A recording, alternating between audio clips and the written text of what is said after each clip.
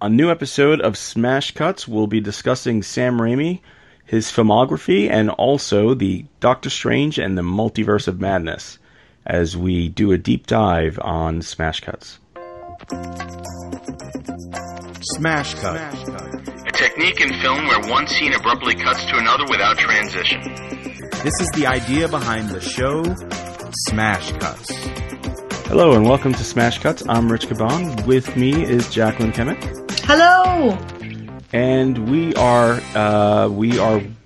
knee deep in Sam Raimi world right now as we want to discuss definitely the new Doctor Strange Multiverse of Madness, which we both saw, and but we thought it would be fun to just kind of go through the man's career and Mr. Sam Raimi, who took his footsteps, or I should say, he put his toe into the pool of the Marvel Universe and delivered a movie that I think was... I don't think Marvel expected it to do as well as it did for some reason. You know, it made quite a lot of money for Doctor Strange. I'm not sure what the first one did, but it did really well with audiences. I think audiences were really hungry to see, more Marvel. But, well, I think that's a big part of it. I really do think that, especially with the lead up in Spider-Man No Way Home, it was such a big event, and we all know how well that performed. Yeah. And this was the lead off, right? Like, that was dovetailing into, like, okay, well, we've gotten something wrong and Doctor Strange is at the heart of it, but let's really see what's going on with this multiverse. And they have been pitching the title for 2 years now? Yeah. Something. So It's been a long time coming that we've been really excited about it. Yeah, I mean, we could just start talking about that movie first, and then we'll go backwards. But I think there was so many before the movie came out. There was so many like things that people were almost had a list of things they wanted to see. Like, definitely they wanted to see what was going to happen with after WandaVision. Mm-hmm. We knew that Wanda was definitely going to play a big part. We didn't know what kind of part she was going to play, because it was suggested that she could have gone the other way. But then you watch the trailers and you saw it look like they were going to work together on something.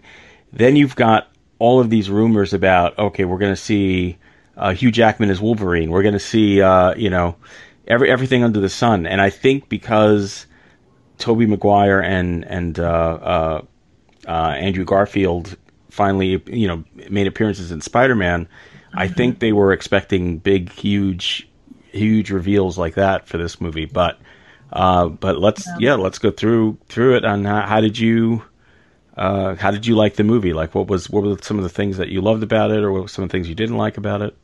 It was definitely one of the films that I am so often giving the same feedback for Marvel films lately, where there's so much that I love about it, and then I could also pick it apart all day long. What I mean? So my overall review is that I loved it. Like, yes, I was so excited to go see it again in the theaters, and so I've seen it twice already, and I would be happy to go see it again. There's so many things I feel like I could just geek out about and really appreciate, but I also, as soon as I got in the car, was talking about, like, well, this is a thing, and this is a thing, and this is definitely a loophole, and I really like, they should have done this a little bit more. Maybe, honestly, I'm not quite sure. I have to say, I don't think that they should have gone with this title. I really think that Multiverse of Madness, even though it was an acronym for MOM, I really feel like that is a bit of a bait and switch on this film. Even though we get the multiverse in it, we do hop into a different different universe, and we get to see glimpses of other multiverses when they're like traveling through. Mm-hmm. I feel like we didn't really get to see too much craziness overall when you're talking about a title that they've been ramping up for 2 years, Multiverse of Madness. I really was hoping to get more of the varied timelines and varied things, where even when we hop to the universe, what was it? Was 838 or whatever it is. Yeah. It's definitely different, but it's not like it's that different. You know what I mean? It's like Back to the Future, kind of 3 different. It's just different a little heroes. bit. Yeah. Yeah, it's just a little bit like more techno. And I understand the different timelines with the Ultron bots, you know, and everything like that. There's some really cool stuff that happens there, but that's really the only other universe that we really get to spend time in. And I wish that we could have seen something different with that title. If they had named it anything else, I wouldn't have that complaint. I really wouldn't. Yeah, I wonder if there was supposed to be more, because I feel like, you know, all these rumors that came up, one of them, which turned out to be true, was that Tom Cruise was originally going to appear as Iron Man. Right. And there were scheduling conflicts. Yeah, scheduling conflicts, and all due to the pandemic, and that's where a lot of these things came from. I mean, that aside, there were some surprises when they, you know, when they did go to the, I was going to call it the Star Chamber, but it was when they went to the Illuminati. The Illuminati, yeah. Mm-hmm. The Illuminati, for me, from the comics, what I remember with the Illuminati was the first time we ever saw it. They were the group who, it was Iron Man, it was Doctor Strange, Namor. Mm-hmm. Black Bolt was there. Yeah. Professor X. Mm-hmm. And they've decided, basically their first rule of thing that I ever saw was they decided the Hulk should be sent out into space. Right, right. And that ended up with the whole World War Hulk thing that would come to pass. But so it was interesting that they did that. The way that it looked, I don't know if you thought this, but going to the Loki TV series, it looked a lot like when you went to that area, it looked almost like the same area at the end of Loki where when he goes to see who he thinks is in charge of all of this, and it's just like these robots, you know, kind of looked like that same arena, you know. So I wonder if we will have our own version of the Illuminati, because the Illuminati we encounter there is it's Captain Marvel, but it's a different version. It's right. Captain Carter. Then there's Captain Carter. Oh, Captain Carter. I'm sorry. Yeah, and then Captain Marvel, which is the Rambeau. Monica. Rambeau, right? Rambeau. Captain Carter without her droid sidekick that would have little Steve Rogers in it. Then you have John Krasinski as Reed Richards, which we can only hope he is going to play Reed Richards, because that could just be for that, and he never becomes Reed Richards. Oh, that's what's so brilliant about the variants. Yeah. I think that just fixed so much. Yeah. With anything that they want to do, you know, in the future. So cool. And then seeing Patrick Stewart in the X-Men cartoon with the music. Yeah. But in that thing, that pod that we never got to see. Oh yeah, the floaty, the Jim Lee floaty yellow pod. Yeah, exactly. I mean, that was awesome. Yeah. And if there's one complaint is you wish, it's like, oh, it's over. So, I know they're kind of there and then they're gone, and, I agree. And Anson Mount, as Black Bolt, who played Black Bolt on the Inhumans TV show, that was, I think, a surprise. I don't think a lot of people expected them to have him, and so comic book accurate too. That was a great costume. Yeah, I didn't even know who he was, so that was great that they did that poll, for people who watched the show at least. Well, and honestly, I gotta say, I watched the show, and it was terrible. It was so bad, and I really tried to stick with it. You know what I mean? And I think I did. I think I saw the whole season. They just didn't do another one. But I have to say, of all of the characters in that show, he is the one that I was defending at the time, because he did such a great job as a character who couldn't say anything. I was like, man, he's just acting, he's like chewing up the scene and he can't do anything. You know what I mean? It was really, I really was happy that he got that. Actually a pretty big week for him too, because he just got his new spin-off Star Trek show, Brave New Worlds, started with him as the captain, Captain Pike. So that was pretty cool. He's Captain Pike? I didn't even realize he's the same guy. Okay. Oh, yeah. Mm-hmm. Yeah, I didn't know who he was. Yeah, he's the biggest pompadour you've ever seen on that show, but it's space, so, he doesn't even need product. Yeah. That's pretty cool. Yeah, I didn't even realize it was him. I mean, there were so many great connections, too. Like, I always knew when they came out with that, the cartoon series, the What If, I'm like, they're not just doing this just for fun. Like, this is going to connect into our universe. And so far, I mean, in the Marvel universe, in terms of the movies, and so far it has. I mean, that's where Captain Carter was first introduced.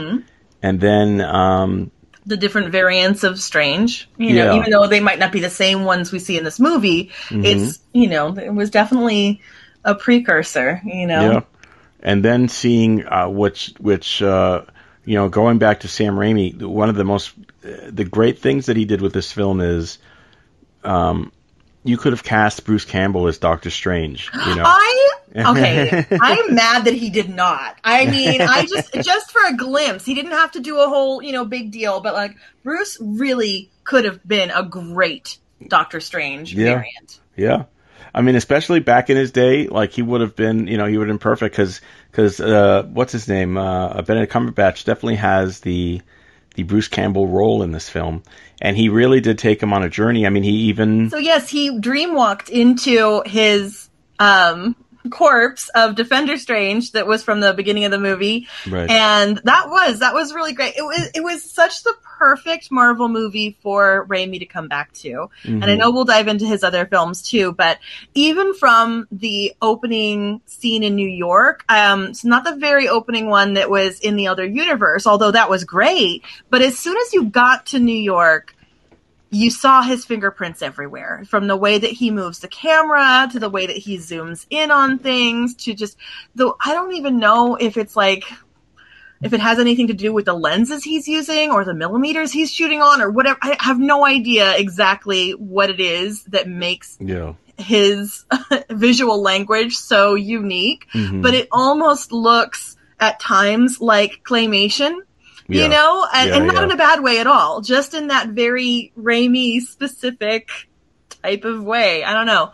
Really, really cool to see all of that. And then all of the, oh my gosh, the crossfades. Oh my God. Yeah. All of the crossfades were just insane. There's that one scene where I almost lost it in the theater because I was like, I felt like I was watching Buffy or like some 90s TV show, but where Scarlet Witch is getting ready to dreamwalk and she's got all of her candles around her and she's sitting cross-legged and Mordo is talking about what dreamwalking is, and it's all these like fades to his face and then Doctor Strange's face and then America Chavez's face and then Scarlet Witch's face, and it's got this very like, I don't know, yoga studio, like Middle Eastern music, which is, I mean, Danny Elfman did all the music, but this was so 90s TV show charmed, kind of. I was like, what is happening? Yeah. It's funny because he plays a lot of that. I mean, that's definitely it's nice signature because in Spider-Man there wasn't a lot of times he used that. I feel like the only time really where I saw a real visual fingerprint from him was the Doc Ock stuff in Spider-Man 2. Yeah. So it was nice that this felt like he was in his realm where he could kind of, his horror has never been like scary horror. It's always been like, although there were some moments, and all the eyeball stuff. As soon as the first eyeball gag happened, I'm like, here we go. Here's Sam. And then there kept being more throughout the movie. Yeah. Yep. It's like, how many eyeball things can they do? Yeah. That was great. And then even seeing the little cameo by Bruce Campbell, where he gets to do some little Ash acting. Yes. Yeah. That's the worst reverse hand acting I've ever seen. I just remember some documentary, I think it was just in the commentary on Evil Dead where somebody was basically trying to imitate Sam Raimi, like yelling at Bruce Campbell, like, that's the worst reversed hand acting I've ever seen in my life, or whatever it was. That's always stuck with me. Oh, it was so fun. It was just so fun. And again, like you said, like he's got horror, but there's always a bit of camp to his horror. And that's what was so great about the end of the film too, with the animated corpse, with the, quote unquote Marvel zombies. That's not Marvel zombies. It didn't feel grotesque. Yeah. It didn't feel like, you didn't want to watch. It felt very much, like it was, an elevated Army of Darkness kind of monster, you know?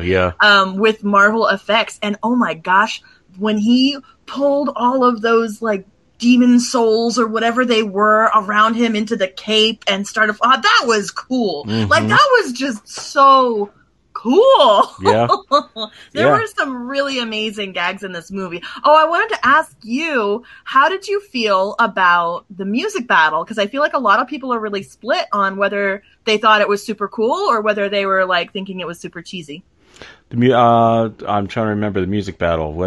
Which part was that? When our Doctor Strange is fighting evil Doctor Strange for I was going to call it the Necronomicon. For the Necronomicon.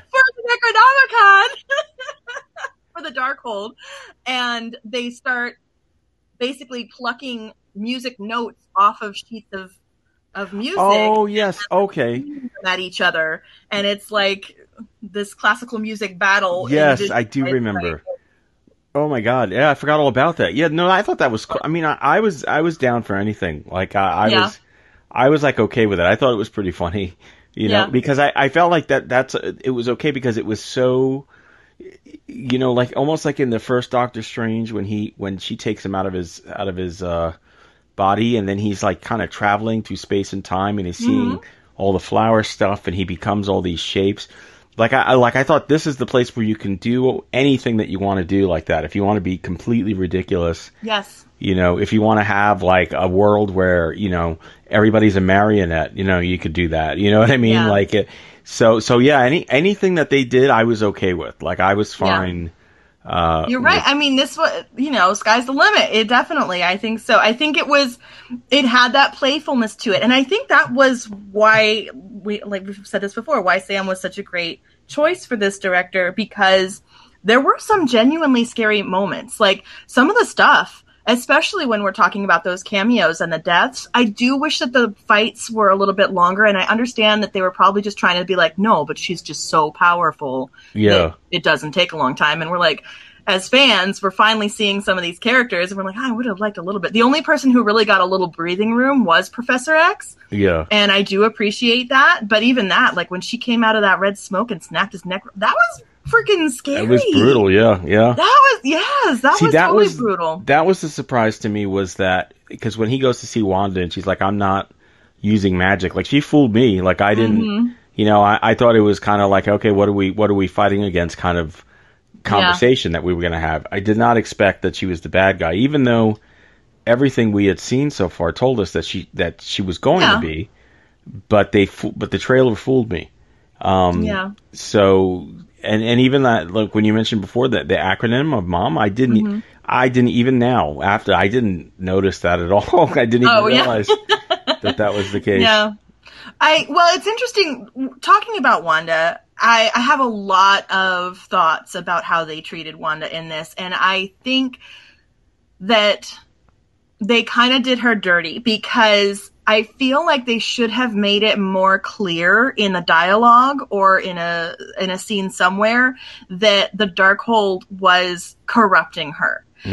Because even though they kind of talk about that a lot with Doctor Strange. They're like, no, you can't use it. It's going to corrupt you. I'm like, they never really kind of talk about her in a compassionate way where it's like, no, Wanda, this isn't you. This is the book. You know what I mean? Like you just went through all this healing in WandaVision, but which they wouldn't say WandaVision, but still, you know what I mean? Yeah. But like, no. And the fact that she never even brings up Vision, you know, like, other than to say that she killed him or whatever. There was like one reference in the whole movie about Vision. And so I think that there's a lot of like plot holes or character development plot holes with Wanda, in where I'm all on board with her being the villain. I'm all on board with the direction they took. I just felt like they could have handled it in a way that didn't just make her seem wishy-washy. Yeah, like they should have made it where she thought her children were in danger rather than... Yes, rather than just I know, you and I had that conversation kidnapping. before. Yeah. Because essentially kidnapping the children from herself. Yes, you know? And in WandaVision, the very last scene is her kids crying out to her to help them. And again, I understand that they're probably thinking that that's the book and that's the corruption of the book. Yeah. But when she's using it to find these children, there's no danger in any of the universes that she's seeing. She's just sad because, you know, she's just sad because she's not the one with them. And I felt like that, again, that was showing weakness. And not that to say that a mother's love is weak, and not to say that grief is weak. I'm not trying to discount the power of those feelings and what people might do to help people. But I do think that she had this kind of moment of acceptance of loss, you know, in WandaVision, and that whole last episode was so beautiful, really beautifully done. And I felt like it was a cheap twist to kind of throw that out the window without saying, no, this book is scrambling your brain, like specifically to her or about her, or even to other characters talking about her being corrupted by the Darkhold. Not, no, Doctor Strange, you can't touch it because if you use it once, it corrupts you. Like, yes, we can imply that as an audience. Like, we can put 2 and 2 together. It's not that we're idiots, but I just feel like it was lacking that compassion for her. Yeah. I could see that. I mean, at the end, I guess it left it open for her redemption, so to speak. But there could have been a little more because it even on WandaVision, she didn't come off as being selfish. Like the whole reason she pulled Vision's body out of there was because she found out they were experimenting on it, right? And so it was kind of an act of, because she loved Vision, that she didn't want them to pervert his, his essence in a way into some weapon. Well, she didn't actually take the body, though. Oh, that's right. What she created but him. she went. She created him. Yeah. Yeah. But didn't she? She went in the. She went and she saw that he was like being disassembled, and like all of that kind of stuff. And then there was this whole conversation where she broke the windows and flew down, and it seemed like she was going to get him. But they had a real heart-to-heart conversation about like, no, don't you think that he's gone? Or I don't remember exactly how it went, but it was like his body and all of this technology, this can really help us. And not to mention the vibranium, which is the most powerful and, sought after material on the planet. There was something along that where she recognized not that his body could do good, but when she couldn't feel him, she kind of tried to do her little magic fingers. And she couldn't feel him. And she even said that. She's like, I can't feel you. And she was so heartbroken and kind of realizing like, this is not Vision. This is just, a body, a shell, a machine. Yes. And that's when she left. Not that I'm going to say that she was approving of what they were doing, but just understanding that taking him with her wasn't going to do anything. But it kind of that aspect was a good enough push to push her to what she did, though. Like at least as a where this one was a little they didn't give us enough of a push. Like it just seemed like, but at the end, it took a lot for granted because it took a lot. They really depended on you doing your homework. I mean, I think you could still enjoy it from just walking in, but then I also wonder, would this just be a completely confusing movie? I don't think it would play as well. I don't know that it would be completely confusing, but I don't think that it would be as strong a connection.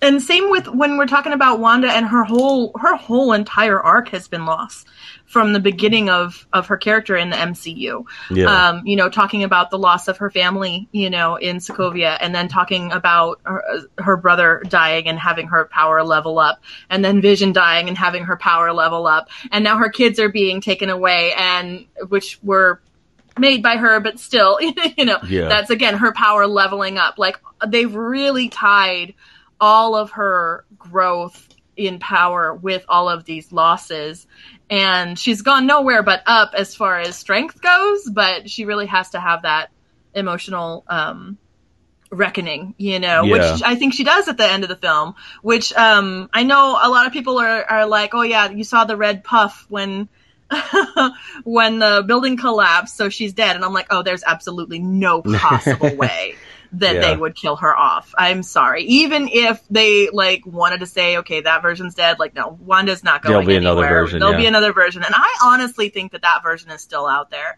because if we don't actually see a dead body, well, it's funny. You can't trust it. This is where the Hollywood part of it ruins things, because then they announced, or somebody announced that she had a 5-year contract, or she had a 5-movie contract. Yeah, but again, that's just a multiverse thing, right? Yeah. Well, who even knows? So you never know, but that's where the Hollywood part comes in, because you can't, like, let's say if at the end of Endgame, we sat there and watched Robert Downey Jr. die, but then we watched it knowing, oh, but he's got 4 other movies coming afterwards. Like, that would have completely ruined that whole, that whole movie, what happened to him. Kind of like what happened to, not to stray off, but kind of what happened to, like, when Spike, spoilers for anyone who's never seen Buffy, but for the last episode of Buffy, Spike sacrifices himself for everybody. And that was ruined by the day before UPN making the announcement that, James Marsters is joining Angel as Spike. And Isn't it so funny that all these announcements usually happen right around the same time things are being released? Oh, yeah. And you're like, if you had just pushed that announcement back a little bit. Yeah. Well, I think UPN did that on purpose. I think UPN did that on purpose, kind of like giving the finger to WB, because of what they did with Buffy, and so it was kind of, because that was when Buffy moved over to UPN. Oh yeah, no, Buffy, but yeah, Buffy went to UPN. It was Warner Brothers who actually made that announcement. Sorry, UPN. I don't think anybody is. Yeah, but still, story remains intact. Yeah. But yeah, so there was a lot of trying to think. There was so many things. I did like, what was the name of the little girl who was in it? I blanked on her name. America Chavez? Yes, America Chavez. So, like, I liked her character. I liked how it started, because you really didn't know where it was going. But there seems to be a running theme in it almost seemed very close to what Miss Marvel could be, in a way. Possibly. But there seems to be this running theme that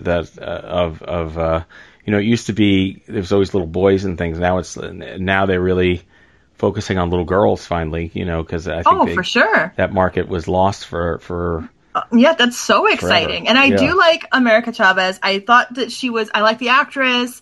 I thought she was like fun. Her personality was nice. She's got her little pride pin on the whole movie, which was the most subtle way that they were going to address it, which is fine.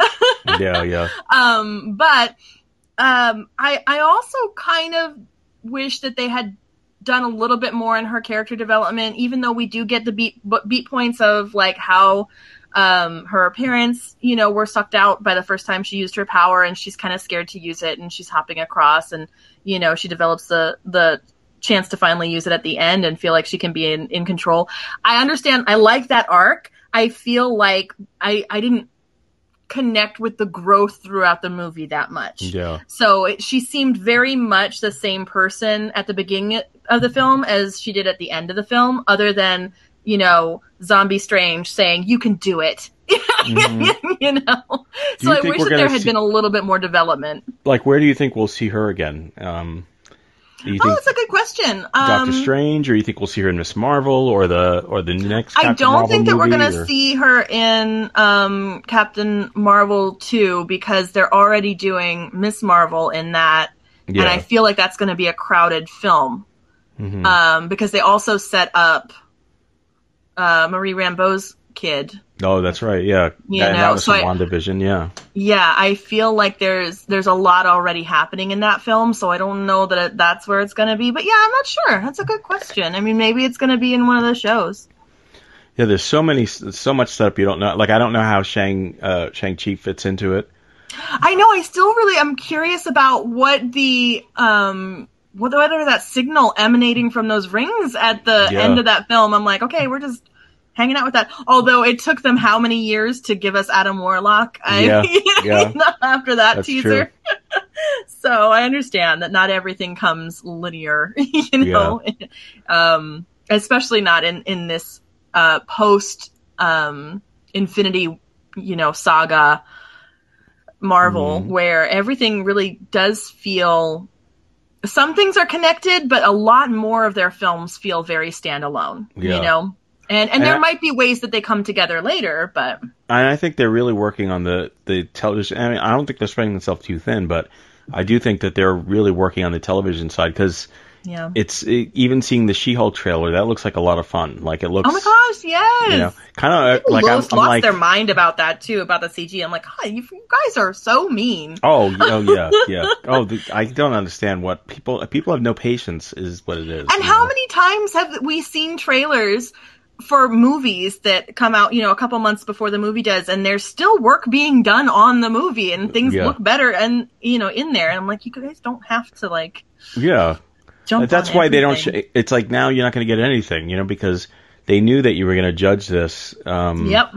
Just because just because of one small trailer or something like that. Yes, and you know what? I have a real big problem with a lot of people who are bashing on She-Hulk for the way that it looks everything too, because her personality is like this to begin with, where she's very flirty and actually really enjoys the celebrity of being who she is. But I think the challenge is Hulk, when you make him into either Professor Hulk or the previous versions, he doesn't have to be quote unquote fuckable. You know what I mean? He just has to be big and muscular and whatever. But for She-Hulk, as a brand, they're trying to make her also attractive while doing all of this CG to her, and that's where you get more of the Uncanny Valley, kind of thing that some people had a problem with. But honestly, I didn't think it was bad. I didn't even think it was bad. No, I liked it. I thought it was interesting looking. I even thought it was funny when she picked up the guy and was carrying him off like a baby like that. I know, it was so funny. It looked kind of funny. I just love Tatiana Maslany. She's so great. Yeah. But anyway, we're talking about Sam Raimi today, so let's bring it back, because we're just going to spiral. So yeah, I mean, this we could. So we both love this movie. I don't want to say love is probably too big of a word, but we both enjoyed this movie. I don't have any real problems with it. I don't either. I loved it as a comic fan. I felt like it really was. It definitely gave me fan service. It was still telling a story, pardon me. But I did feel like, as somebody who grew up reading comics and watching the cartoons and, finding any kind of scrap of fun stuff, this felt like it was made for me. I don't think it was made for mass appeal. No. Which is what's great. Definitely a more niche one. Well, that's that's what's great about Sam Raimi, is because he knows how to bridge both of those things, and it's something he had to learn to do, because it wasn't always like that for him. I think he really, that really came in the Spider-Man movies.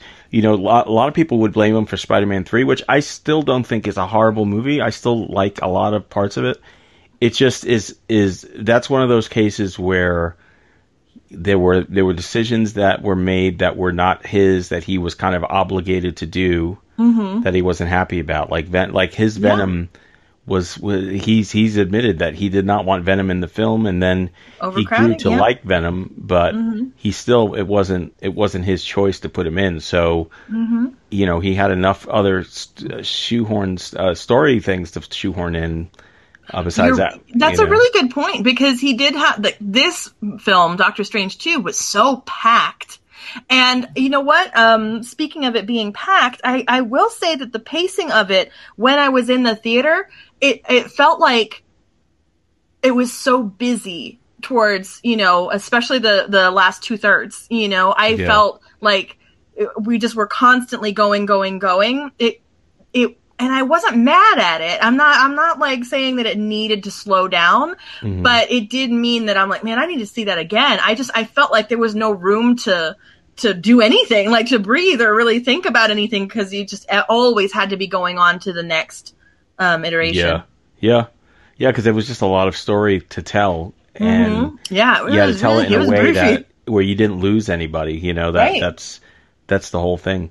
And, and so you go through his filmography, and I I don't know about you, but just going back to when I first became a fan of Sam Raimi, I accidentally met Sam Raimi at a convention, and I ruined the photograph that he and Bruce Campbell were in, and I was not it wasn't that I wasn't a fan. It was one of those things where I had seen the movie, but I didn't really think about it. It was like, okay, that was weird. I had seen Evil Dead 1, I had seen Evil Dead 2, but when I watched Evil Dead 2, I had it's such a kooky kind of cartoony movie that I didn't take it very seriously.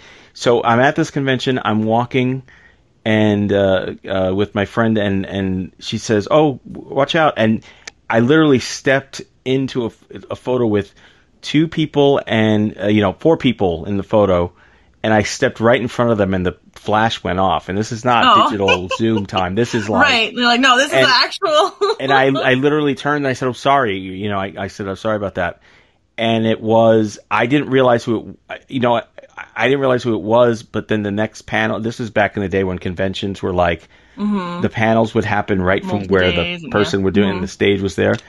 Then all of a sudden, we stayed we were waiting for the next panel, and we stayed for this panel, and then it was Sam Raimi talking about Darkman, and he goes up on the stage, and then he's got Bruce Campbell with him, and I'm like, oh geez, those are the 2 guys I did, because even Lacey said, oh, that was the 2 people you just walked in front of their photo. So somewhere in the world there's a photo of me with Sam Raimi and Bruce Campbell. That's probably so with funny. them giving me an angry look. I have never been able to have the pleasure of meeting Sam Raimi, but I have gone to a couple different events with Bruce Campbell, and I never was able to actually get an autograph or speak to him. It just never worked out that way, because either it was too late and nobody else could get in line, or there weren't any more tickets, whatever it was.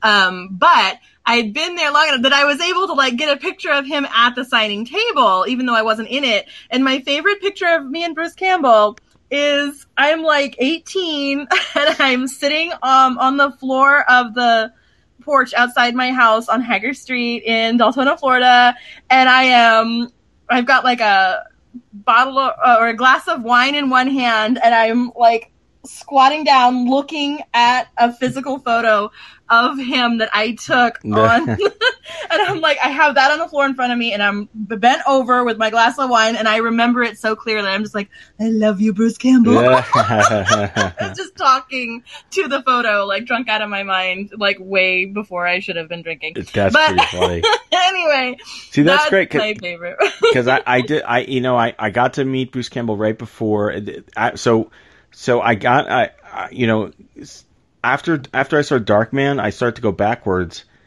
and I didn't realize there was another movie that Sam Raimi directed that I had no idea he directed, but it was on cable all the time, and it was called Crime Wave. And I used to watch this film because I used to say, this movie is so weird.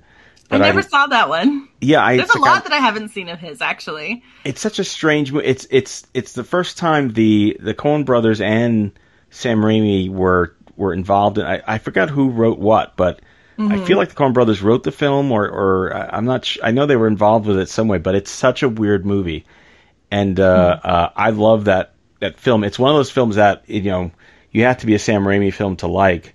But after it was Darkman where I started to go backwards, and I still, to this day, I still have a problem with Evil Dead, because I still find that one a little freaky.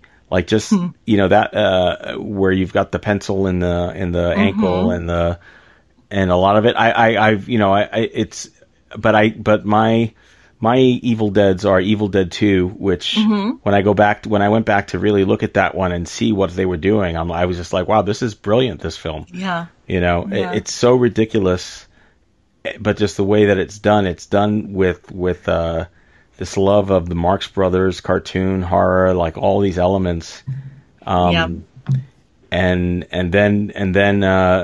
Darkman, which you just saw today, right? I just watched Darkman for the first time. I can't believe that I had never seen it, and I have to tell you, I wish I had seen it in the 90s because it was a Excited? blast. It was a blast to watch today because of how Raimi it was and all the people I recognized from, you know, some of the other movies. But boy, oh boy, it was like goofy bad funny. Yeah. You know what I mean? It Yeah. was so cheesy. The acting, the way that they were talking about, like, oh gosh, what's his name? Liam Neeson, he would be like, I mean, why can't we figure this out? We're smart guys. We've got to get it. And then it's like, everything is said out loud. There is no internal monologue in the entire film. Yeah, yeah. It's just everything is like, I am smart. I am this. I want to say that was probably his first studio film because that was the first one that had the big push, the big marketing, and I just remember my friend. There were two scenes. First, my friend got it wrong. He thought that Darkman was going to be able to just change his face, so he was rather disappointed that it was just He thought it was a him shapeshifter. making masks. Yeah, so that was one. Well, geez, so sorry to disappoint. I know, yeah, right. But the other part that really drove him nuts, where he was almost done, was when Frances McDermott. It's Frances McDermott, right? Or is it somebody else who's in the movie? No, McDormand, but yes. McDormand, yes. I'm sorry, yeah.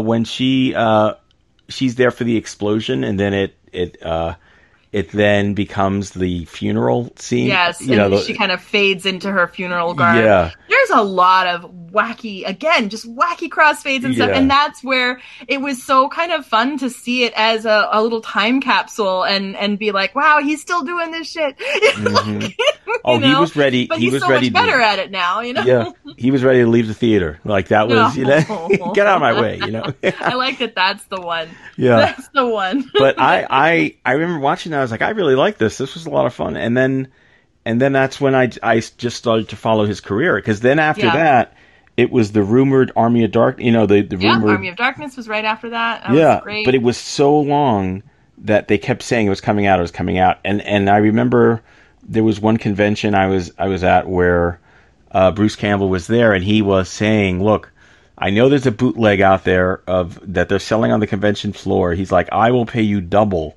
right now if you just, you know, to anybody who bought a copy." He's like, because he wanted people to, because he wanted people to see it in the theaters. Yeah. And actually, when I heard that, I'm like, oh, really? There's a copy out there? Yeah. I didn't find it, but I was like, I had no idea that was the case. Funny.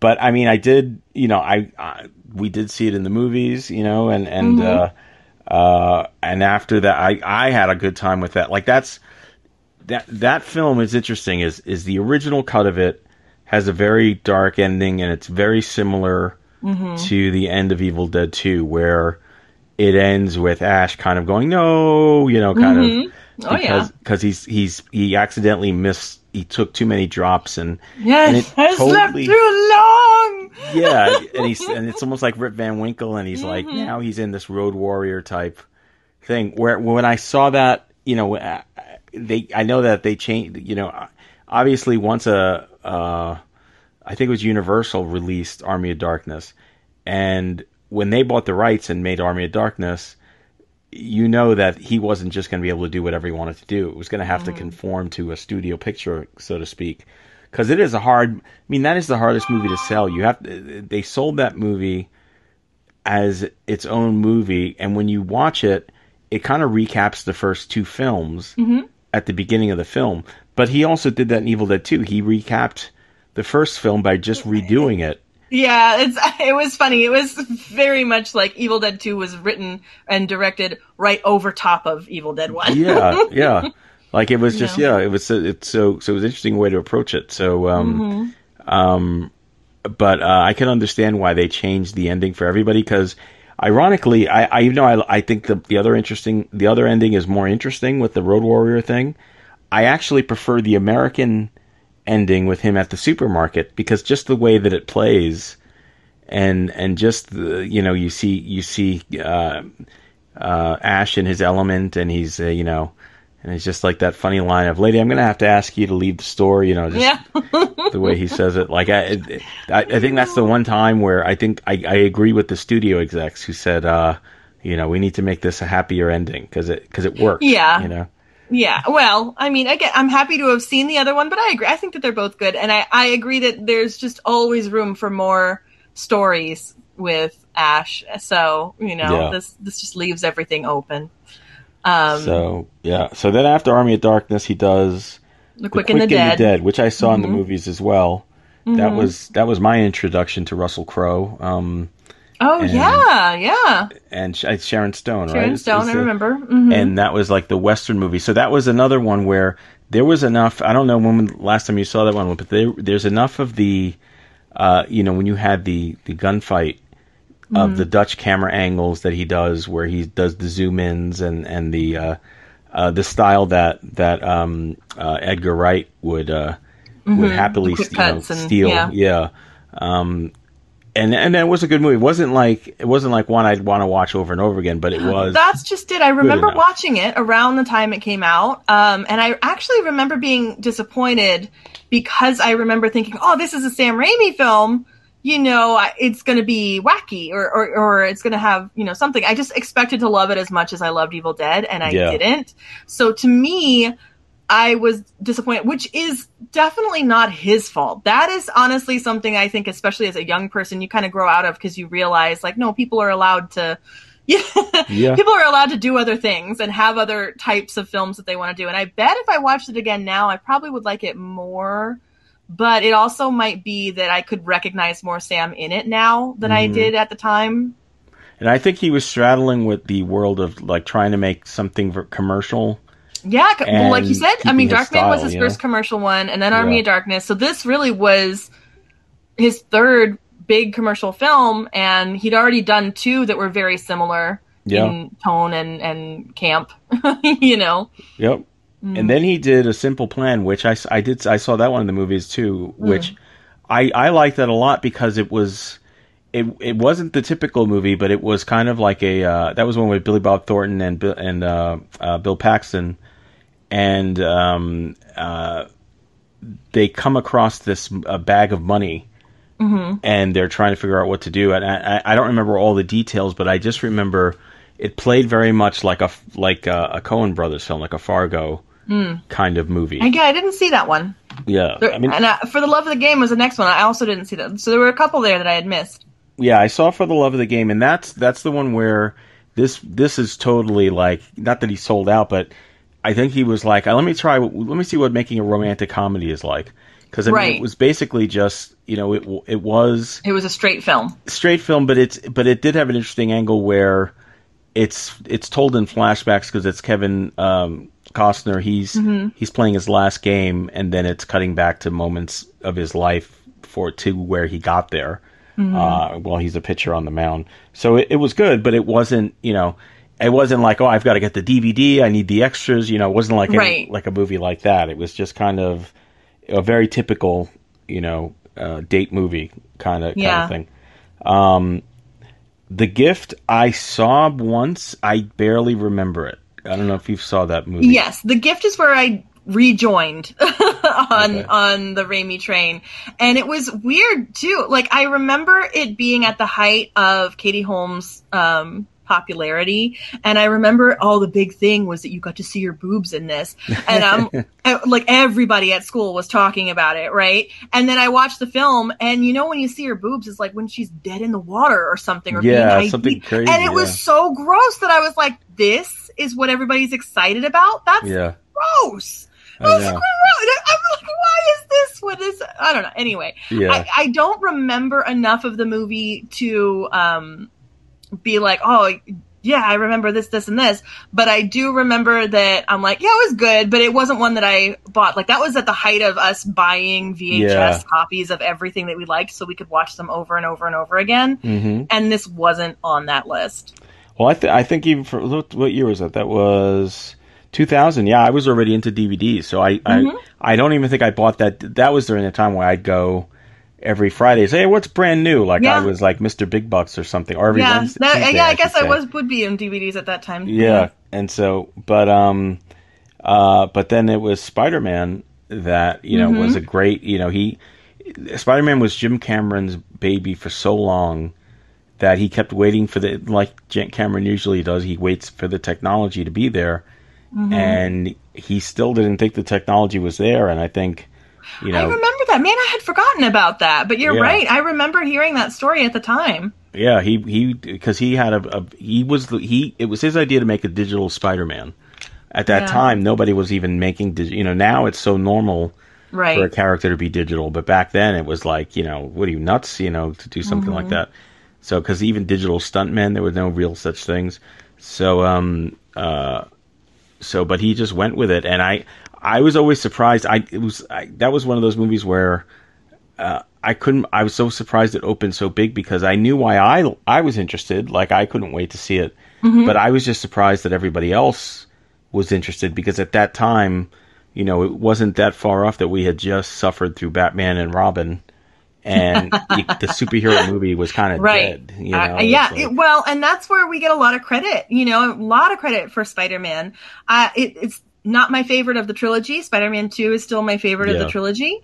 But all three of those movies really did help the industry so much, even though it still struggled afterwards, even though, Marvel Comics really had a hard go of it, for a long time. And it wasn't really until Iron Man came out that they kind of solidified and bounced back. And then, of course, the Disney merger and everything. But when you're talking about 2002 Spider-Man, I remember also it being this big love letter to New York, which it should be. I mean, that's definitely a Spider-Man theme.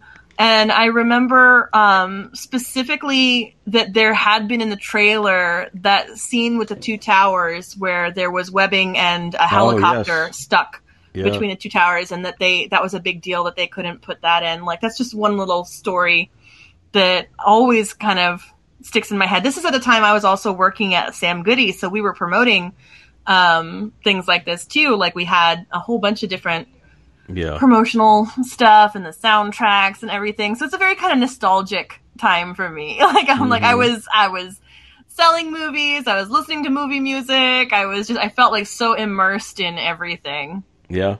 I was in California and I had there was a big store called or a big building, Sony Megatron, where there was a PlayStation store, and that was where I went to the movies to see Final Fantasy, what was it, The Ghost Within? Was that what it was? Oh, yeah, I remember that. And that was when I first saw the trailer for Spider-Man with the World Trade Center. Yeah. And I just remember the cheer, because this was a crowded screening. I just remember the cheer that went out, when the helicopter's caught in the web. Yeah. And and then that was removed. There were so many things that obviously after 9/11 that World Trade Center, anything. They had to digitally remove it, right? Yeah. Because they didn't. I mean, I understand coming out so close. It's like I also would have understood if they wanted to fight to keep it in. I would have understood either way, but what a it just seemed like it was more of a gag anyway. So it was like right. I don't know about that scene in particular, but I'm just saying. It's interesting though. There is a shot in the movie where there's a close up of Spider-Man and you see the reflection of the towers in his visor, in his eye thing in the first one. So that they kept that there, I guess, just as a memorial. But so then he just does the three Spider-Man films, and the second one being another thing that I don't think he gets enough credit for is he kind of taught people how to tell superhero stories, because I remember when I went with my friend, she had no interest in superhero films at all, and I don't remember why. I think she liked Tobey Maguire is the only reason why she decided to go see this. And she loved it, and it was a surprise to her that she loved it. And I think it was because it was the first hour of the movie. Usually, you're waiting for when's Spider-Man getting here, and this movie was so well done, you could care less that he wasn't in the costume. It was this was the first time where they didn't make the film about the costume; it was actually about the person, and you really cared about that. The only thing that I as the movie was going on, I just felt like they dropped the ball with Green Goblin, because when he was in that mask, something about it for me it was too huge or too it didn't fit for what it was. And it's funny that years later that William Dafoe would say the same thing, like he didn't like the mask. Yeah, and that even in the latest Spider-Man, the first thing that he does is break it. Yeah. So they acknowledge it, like it's there, but it's done. Yeah. We realize that we're moving away from this mask. Yeah, exactly. And Spider-Man 2 was just brilliant. I mean, there was no way about. I mean, that was just. Alfred Molina. I really feel like even though Willem Dafoe, had mental illness and you absolutely could identify, him as somebody who was ill and not necessarily evil. But Alfred Molina as Doc Ock you really just felt for him. Yeah. And that's what made him such a compelling villain. Really, really brilliant. And it wasn't his fault. I mean, those those transistor things that are in the back of his neck that are controlling, making him go crazy and driving him mad. So, and it's great. Again, it's just so brilliant to bring all of this back and try and put things right and be the helper to help people. Just so great. Yeah. But really, spending such a large amount of time in this world. I mean, in the early 2000s, this is what we had. Yeah, I know. And I mean, it really was the best that was there at the time. Like, I think X-Men came out as well, but it faltered. The X-Men 2 did great, but then even when you go back to it, you see it's not as perfect as you remember it. It's just that it was better than the first. The first one, and I think I did this with Spider-Man as well. The first Spider-Man and the first X-Men movie. It's almost like I was so excited to get them that you start defending them even when you know in your heart there's some problems. There's problems, and you're just like, but I mean, at least we got it, right? Because the first X-Men movie was very short. Like the second one was a lot better. But the first one was a very short film when I watched it, and then so the third Spider-Man movie faltered a little bit just because, like I said before, there was just a lot going on. Yeah, too much stuff the studio wanted. Yeah, and unfortunately, he had a fourth one that he had written, and Sony pulled the plug because they even had John Malkovich was going to be the Vulture, and I remember, I forgot if it was two villains, but I do always remembered it was John Malkovich. But the fact that it's written, I'd love to read that script somewhere and see what it was about.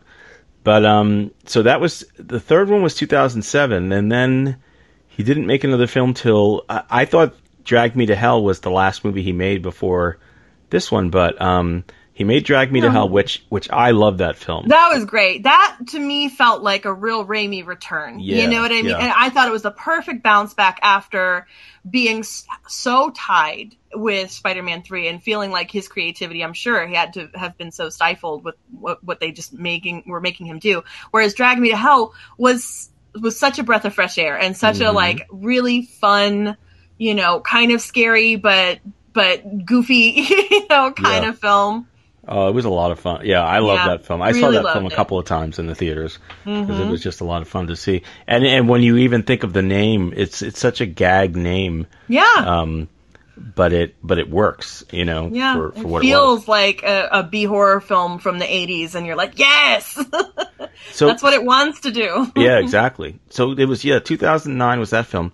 Then I completely forgot in 2013 that he made Oz the Great and Powerful. Great and Powerful, yeah. Which I didn't hate it. I mean, I remember thinking it was okay, but I didn't think it was like, I thought it was, not as good as it could have been, but it was also it was also during the time of Alice in Wonderland and where movies were all looking like that. It was so, exactly, it looked so samey. Yeah. It seemed so samey, and honestly, it didn't really feel memorable. It wasn't his even film. Though all the visuals were spectacular. I'm sure somebody who loves that movie would probably be screaming at me for that. Yeah. But I'm just like, it felt so forgettable as I was watching it, even though the visuals were, like you said, very much in that Alice in Wonderland kind of vein. I wonder actually if Bobby Chiu did the visual stuff on that. Let me look that up. Well, what's weird is it came out in 2013, and that means that I think we were already doing the podcast by then. Oh yeah, you know what? I think we were. And so we would have talked about it, and I don't even have any memory of discussing this movie. I'm sure that. No, I think we did, because I think we talked about it. We didn't like it. Yeah, I'm sure we did, but I don't even like. I'm usually pretty good at remembering, but I don't even remember. Just talking about it. But it's because 2013, that was like right at the height. I mean, that's Marvel height. Avengers just came out the year before, so that's a weird spot. Like I tend to completely forget that movie existed. And then that brings us to. So then he did a lot of television, which I didn't realize. He did. There's shows here I've never heard of. One's called The Rake, where he directed 2 episodes. Yeah, I know. I was looking this up too because I knew we were going to be talking about him, and I was trying to be like, okay, what was he doing for that time? But really, there was a little bit of TV, and then he produced a lot, right? Like he was doing a lot of. And he did direct 1 episode of Ash vs. Evil Dead. I think it was probably the first episode, and something called 50 States of Fright, which I don't know what that was. I'm like, it's a TV series short, 3 episodes. Yeah. The Golden Arm Part 1, 2, and 3 in 2020. I'm going to have to find out what that is. Yeah, I'm curious about that. And then Doctor Strange. Yeah, and it's a Quibi series. That's why we don't know what it is. Oh, okay. And it's got Ming-Na Wen in it. Huh. Yeah, that was where the whole idea of it is a 4:3 format for your phone was that Quibi thing, because most people were just filming. I still do it myself too. Where you just film sideways. You should turn it, but I still do that sometimes. I don't know why. But a very varied career. But it's interesting when you go through it and you could see where I feel like he was using things as teachable moments, like something like the Oz the Great and Powerful could have been one of those things where he was like, well, let me dip my toe in the digital background, digital effects, complete, and see how to make that, because it's true. All of those things, the various things that he has done, even with the love story, because I felt like in Doctor Strange Multiverse of Madness, I felt more of a connection between Rachel McAdams and Benedict Cumberbatch in that than I did in the first film. Yeah. You know what I mean? Like every little bit that has here in his repertoire has kind of brought him to this moment, which I mean, it's just going to keep getting better and better. Yeah. I'm real proud of Sam Raimi. Yeah, I hope he continue. Like I hope he does another one. Yeah, I hope he stays with this, because I think Doctor Strange is perfect for him. And the way that it ended, I at first was a little confused because.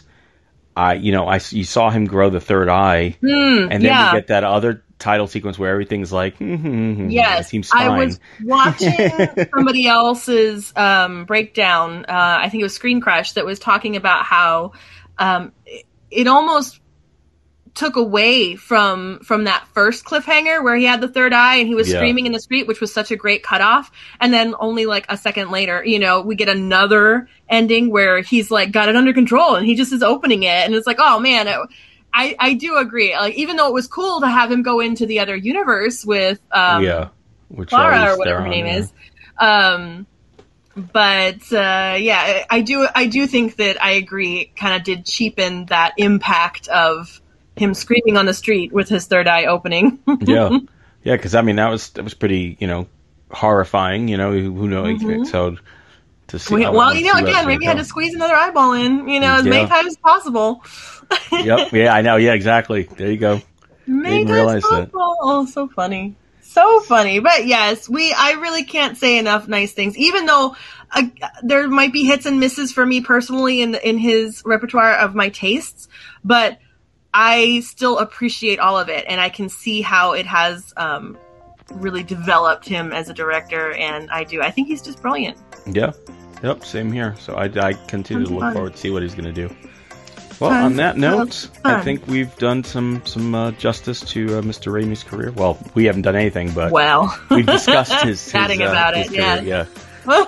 But yeah, we'll definitely we'll be back, and I'm sure there'll be more topics to talk about very soon. Yeah, thank you so much. All right, bye-bye. Bye.